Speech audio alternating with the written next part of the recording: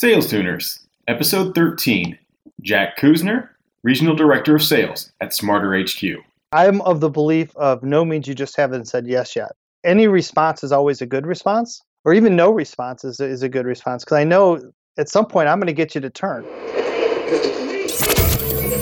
This is Sales Tuners with Jim Brown, the only weekly show where we talk about the behaviors, attitudes, and techniques that get sales reps and entrepreneurs to grow their revenue from $1 million to more than $10 million in just 2 years. All I do is win, win, win, no matter what. Got money on my mind, I can never get enough. And every time I step up in the building, everybody hands go up. It's time. It's Sales Tuners time. I'm Jim Brown, your host, and our weekly inspiration comes from Bruce Springsteen, who's saying, "Like a river that don't know where it's flowing, I took a wrong turn and just kept going." Today I'm joined by Jack Kuzner, Regional Director of Sales at Smarter HQ, where he's responsible for building out a 7-state territory, providing contextual marketing solutions for retailers, both in the email and on the web. Jack admits to being a suffering Cleveland Indians fan, where his motto has become, "Just give me one before I die." He claims to have been in sales since he was 13 years old, and he's a big poker player because it constantly teaches him how to read his opponents, something he's able to translate back into the sales process. Before we dive in, I want to say a quick thank you to our sponsors. A big thanks goes out to the team at Octave for helping make this podcast possible. We all know that a better sales process creates a better buying experience, and Octave is transforming the way sales documents are created, distributed, and tracked. Check out a demo at octave.com. That's octiv.com. All right, make sure you stick around until the end, where I'll give my recap and top takeaways. You can also check out all the links and show notes at salestuners.com/Kuzner. But now, let's get to the conversation, where Jack describes the energy and work ethic he's picked up from having seen Bruce Springsteen 9 times in just the last year. So I am a freak for live music. Feeling the raw energy of a band getting up and moving an entire 200 to 80,000 people in a stadium is the most exciting thing in the world for me. I go to, 30 to 40 shows per year. And anytime there's a Springsteen show within a 500-mile radius, I'm usually traveling to go see him. I actually saw him 9 times in the past year. So his energy, his work ethic, which is something that I absolutely love and thrive off of. Guy's 67 years old, plays for 4 hours and 4 minutes in Philly. That says everything I need to know about who he is and kind of mirrors my life. And just the energy level he brings every day is outstanding. Well, I was going to ask you who might be your favorite, but really Springsteen 9 times in 1 year, that's amazing. Yeah. And my friends kind of think I'm a freak, and my license plate is actually Thunder Road, because that is my favorite song. And, the line, it's a town full of losers and I'm pulling out here to win.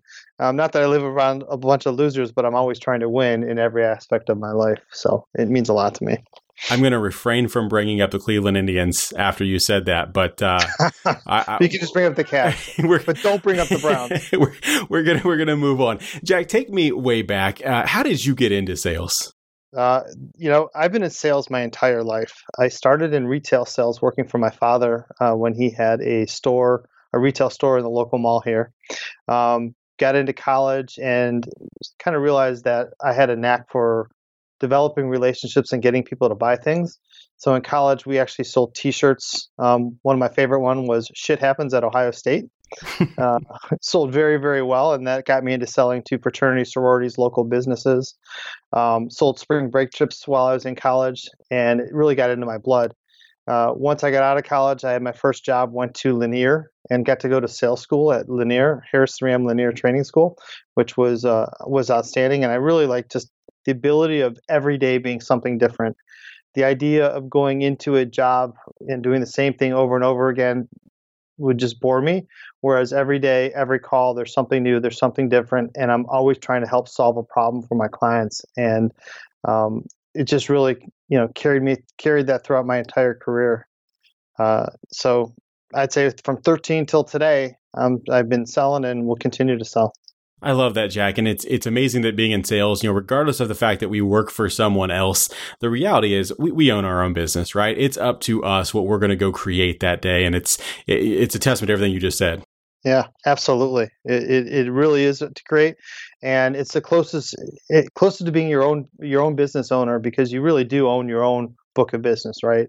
If I'm not performing, I don't have a job. And I'm not making money. If I'm performing, I'm making myself money, and I'm also taking care of a lot of other people around me, which is something that I take a lot of pride in.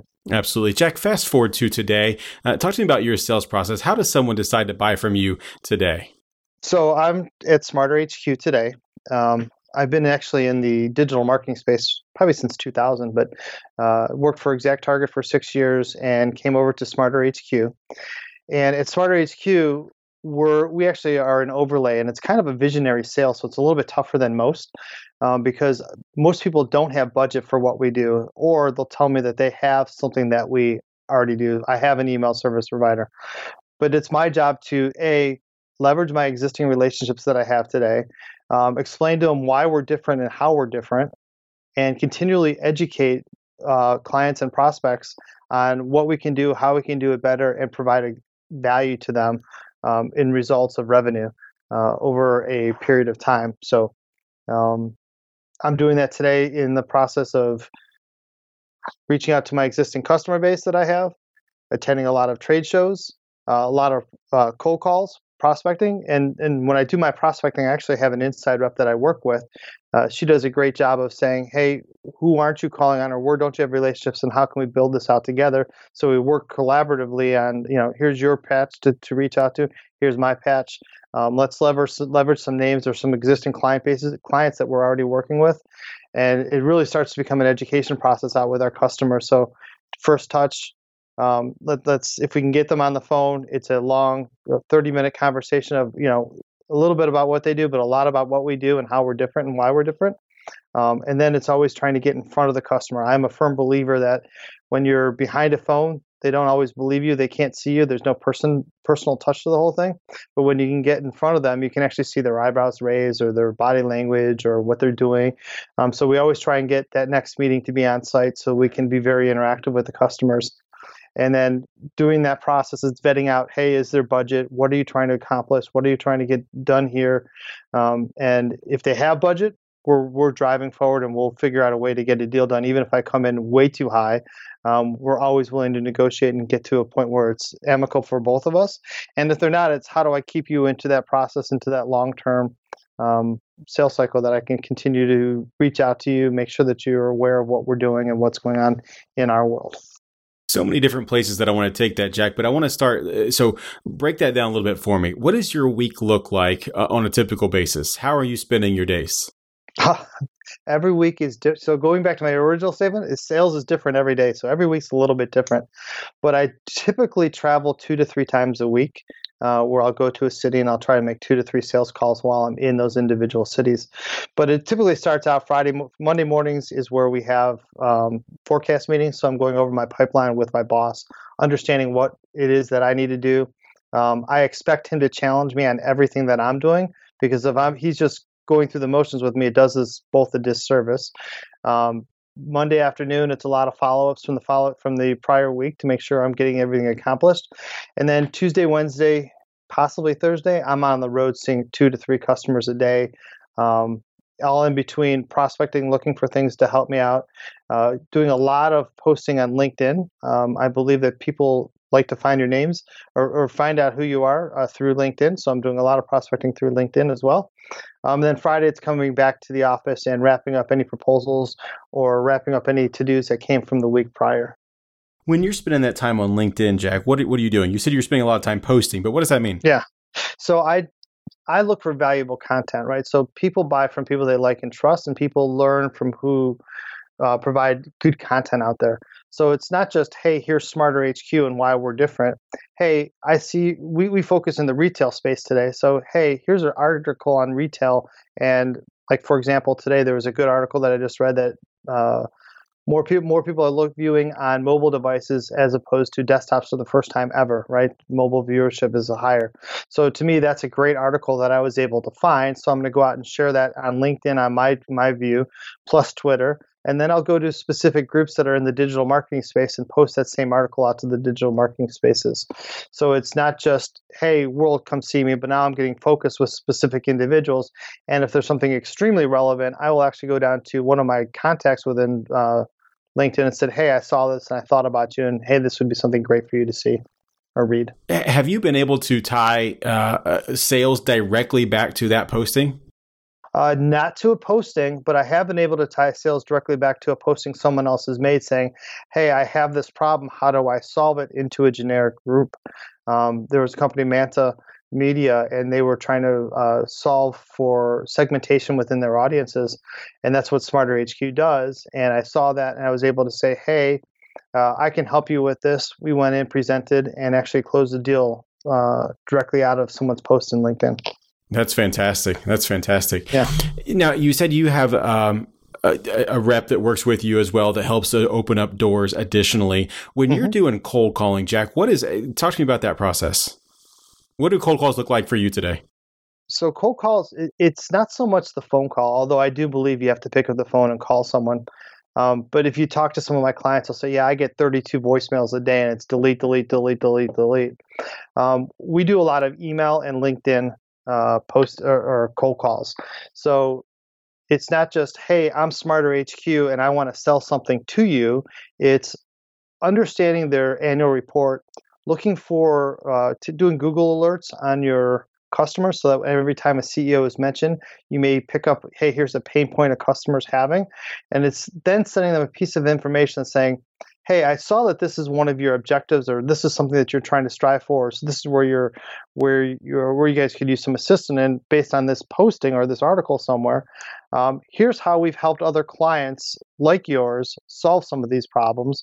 And so it's not just Smarter HQ, Smarter HQ. It's here's your business problem. Here's how we can help solve it, or here's how others would solve it. We'd love to talk to you about how we've done that with other people. And we continue that process along the way. It's not just selling. It's selling based on what some of their pain points are. Now, the flip side of that, though, Jack, you said that the majority of people who end up buying from you actually never had budget for what you have because it's such a visionary sale. Mm-hmm. How are you connecting those dots? Well, first, it comes into asking the question, right? Do you have budget? And I think when I look at salespeople in general, most people don't ask that question, but it's asking that question. Are you budgeted for, or do you have discretionary budget to go out and make a purchase, right? And so if we can drill down to that and understand where they're at, we can kind of move forward. And one of the things that we actually do at Smarter HQ is we actually create a business case where we say, if you make this investment into our platform, we can help you to drive additional revenue, and here's the numbers that we can drive, right? So is it worth a $100,000 investment to drive an additional $5 million in sales? And typically, that's an argument that we will win more often than not, and get people to say, okay, let's figure out how we can get this in here, and that we have creative ways that we can help assist in getting a customer in there, whether it's a proof of concept or it's leveraging other customers. So we may be at a trade show and I'll see one of my clients that's been very successful with them, and I'll see a prospect that doesn't have budget, but they're interested in what we are, and I'll put the two of them together because now all of a sudden my client will say, hey, my business has grown exponentially since I've been using Smarter HQ. So I'll leverage them to sell it. I love it. And you threw out the number $100,000. I don't know if that was arbitrary or if that was, realistic, but what are the steps that you're taking? Because I'm assuming obviously this is not a one call close. Correct. What does the engagement look like from the first call, the discovery meeting, till you're wrapping up a proposal? That process is typically about 90 days in the world that we're living in now. Usually it's an initial 30-minute call. It's a hour-long presentation on site, anywhere from a week to 2 weeks after the initial call. And then it's finding different stakeholders and having them understand what we're doing. And then it's really working with them on budget and how we can be creative to get it in their time frame in that period. And that usually takes 90 days to get that done. Got it. So you also talked about earlier, you Monday mornings, you're having that meeting with your boss. You expect him to challenge you on everything that you do. Talk to me about the role you think coaching plays in high-performing salespeople. It's probably the most important thing that you can ever do. If you think you're good enough to do everything by yourself, then you're foolish, because other people bring expertise all the time. I've always had the belief where I want to surround myself. I want to be the dumbest person in the room, right? I want everybody to be smarter than me, because it's going to push me to get myself smarter. But I get to learn every day and look at things a little bit differently, and I welcome it every day. So, for example, just yesterday, I was putting together a proposal for a large retailer, and I went through the entire pricing model with him so he could see what my thought processes were. How do we understand who the customer is? He's done business with them before, so hey, do they have a tolerance for a high budget, or is it something that we have to already shoot low to get ourselves in the door? And it was really, the back and forth collaboration that we had, building out a simple proposal, which I have the authority to do at any point in time. But he gave me insights to how they worked as a company, right? And then sharing that same proposal with my solution consultant, Jason, and saying, hey, Jason, what do you think? Does this read properly or does this not read properly? And he'll tell me, hey, outsider looking in, I'm not a sales guy. I'm looking at this as a client. It doesn't read well, and here's why, right? And so now I have to make those corrections and put it into a more easier fashion. So I'm always of the belief of getting help and letting people assist me wherever possible, because it only makes me a better person. Yeah. So the flip side of that, then, what do you think holds salespeople back from actually hitting their goals? That's I haven't really thought of it that way, because I don't really spend a lot of time looking at people that can't make their goals. But a lot of it has to do with, from hitting their goals, is they think they could do it all themselves. They're afraid to pick up the phone calls. They're afraid to follow through. And one of the most common things I see all the time when I get into a sales pursuit is that they just drop the ball. They don't follow up in a timely fashion. I'm of the belief that my client will never, ever, ever, ever, ever wait for me for anything. I will always move at lightning speed to their turtle pace. And I see more often than not where I'm turning something around in a 3-hour period, even though it may be complex, but yet other sales reps in the process don't respond for 2 to 3 days, even weeks later, to try and get something done when you're in a big pursuit. I like that you said you don't like to focus on people who don't hit their goals. It makes sense. Yeah. But there are some people who don't hit their goals. Maybe they're getting told no, they're getting rejected quite a bit. How are you overcoming that? Again, I'm of the belief of no means you just haven't said yes yet. So any response is always a good response, or even no response is a good response, because I know at some point I'm going to get you to turn. I've got multiple examples where, and in my career where, you hear no, and you make that extra call and something else happens, right?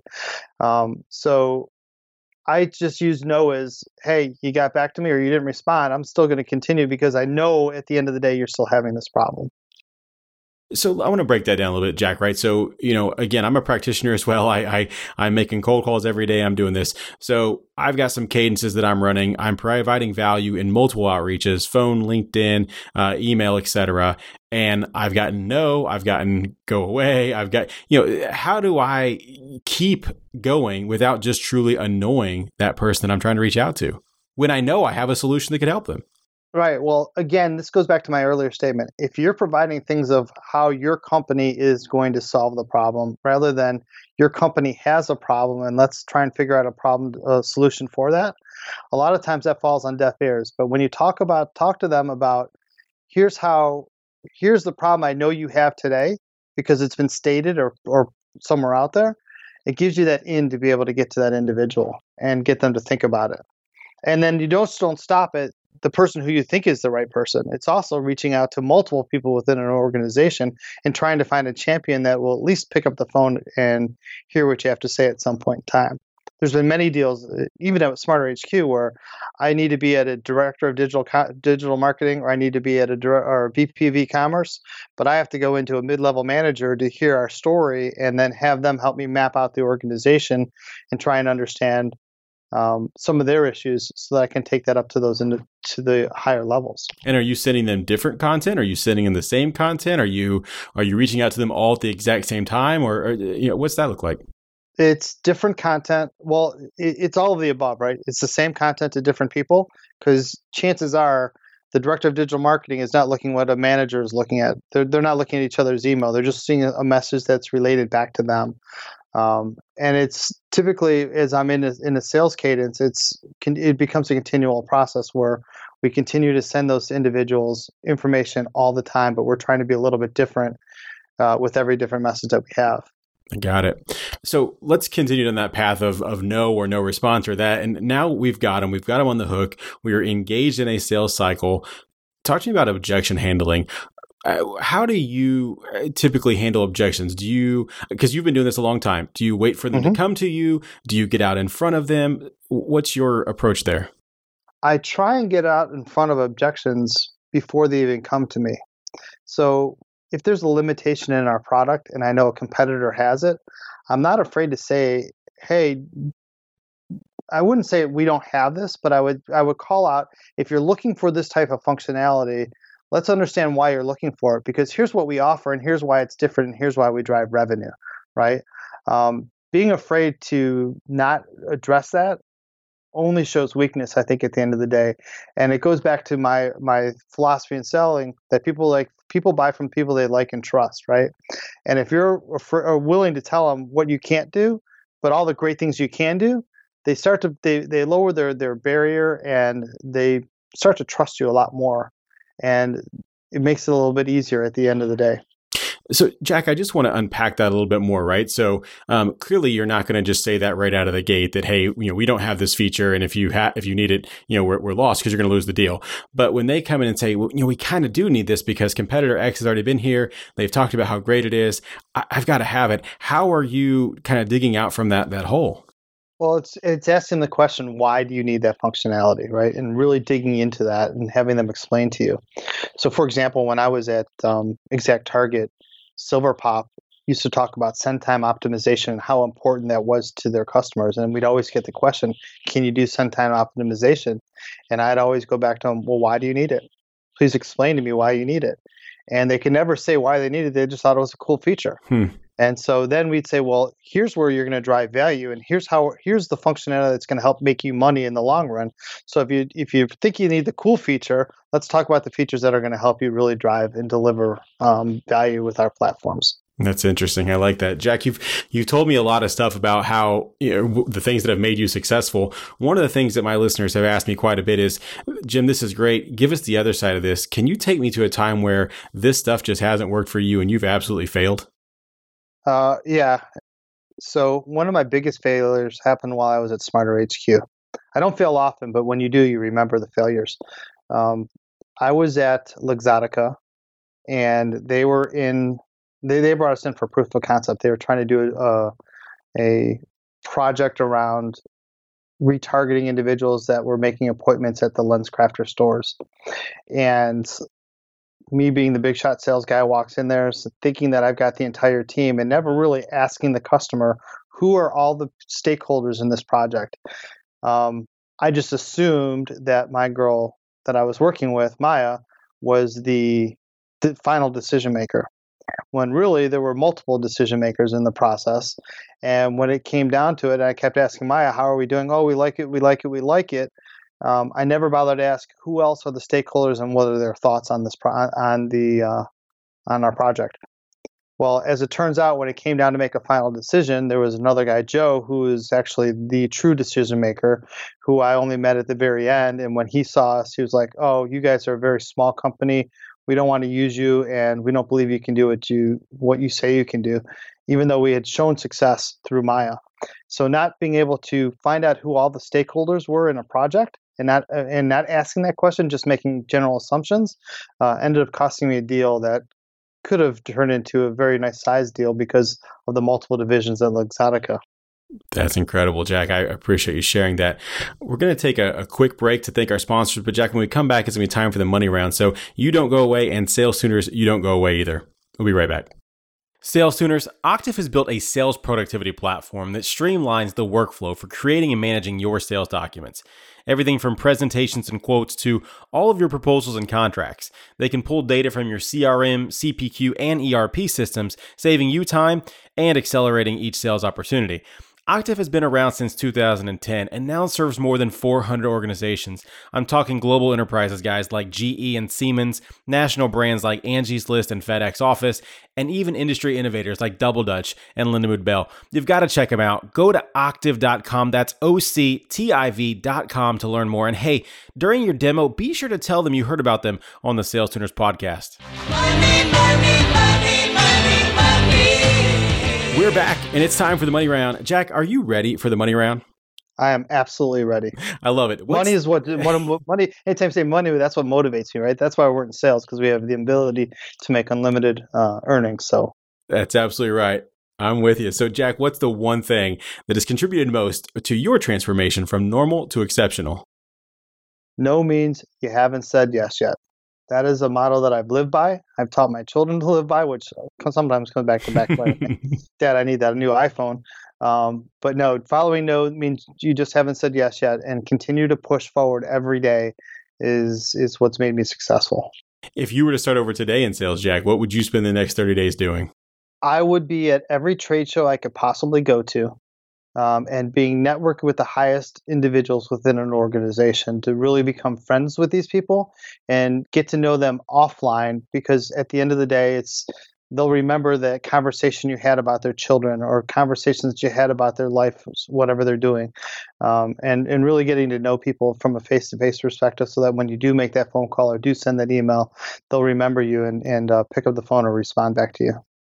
Which phrase describes you best and why? I love to win, or I hate to lose? I hate to lose. I feel like that's the right answer. Right? I win quite a bit, but if I lose, it means I haven't done my job. I have not informed them. I have not done something like I mentioned about Joe and the Luxottica deal. That means I failed myself and I failed my team.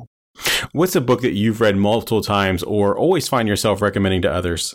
I've read a bunch of books. If I read one, it's probably the most recent one would be either Good to Great or Challenger Sale. Right? While I don't always agree with everything that's in the Challenger Sale, because I do believe relationships are a big part of what you do, and they always say challenge, but those are probably the two that I would recommend the most. And then the other one that I really liked, which I learned early in my career, was Who Moved My Cheese? Sales Tuners, if you would like to check out Jack's suggestion of Good to Great for free, head on over to salestuners.com/book. There you can sign up for a 30-day free trial of Audible and browse their over 150,000 titles. Again, that's salestuners.com/book. Jack, what's the biggest piece of advice that you have for all the Sales Tuners out there grinding today? If you think you're done for the day and you've had a very bad day of prospecting, make an extra call. Always make at least one extra call a day, because that's when you're going to find the lead that you least expected it. Happened to me early in my career. I was selling a tangible product door to door, face to face. Called in. I had made 32 cold calls in one day, all being told no, face to face.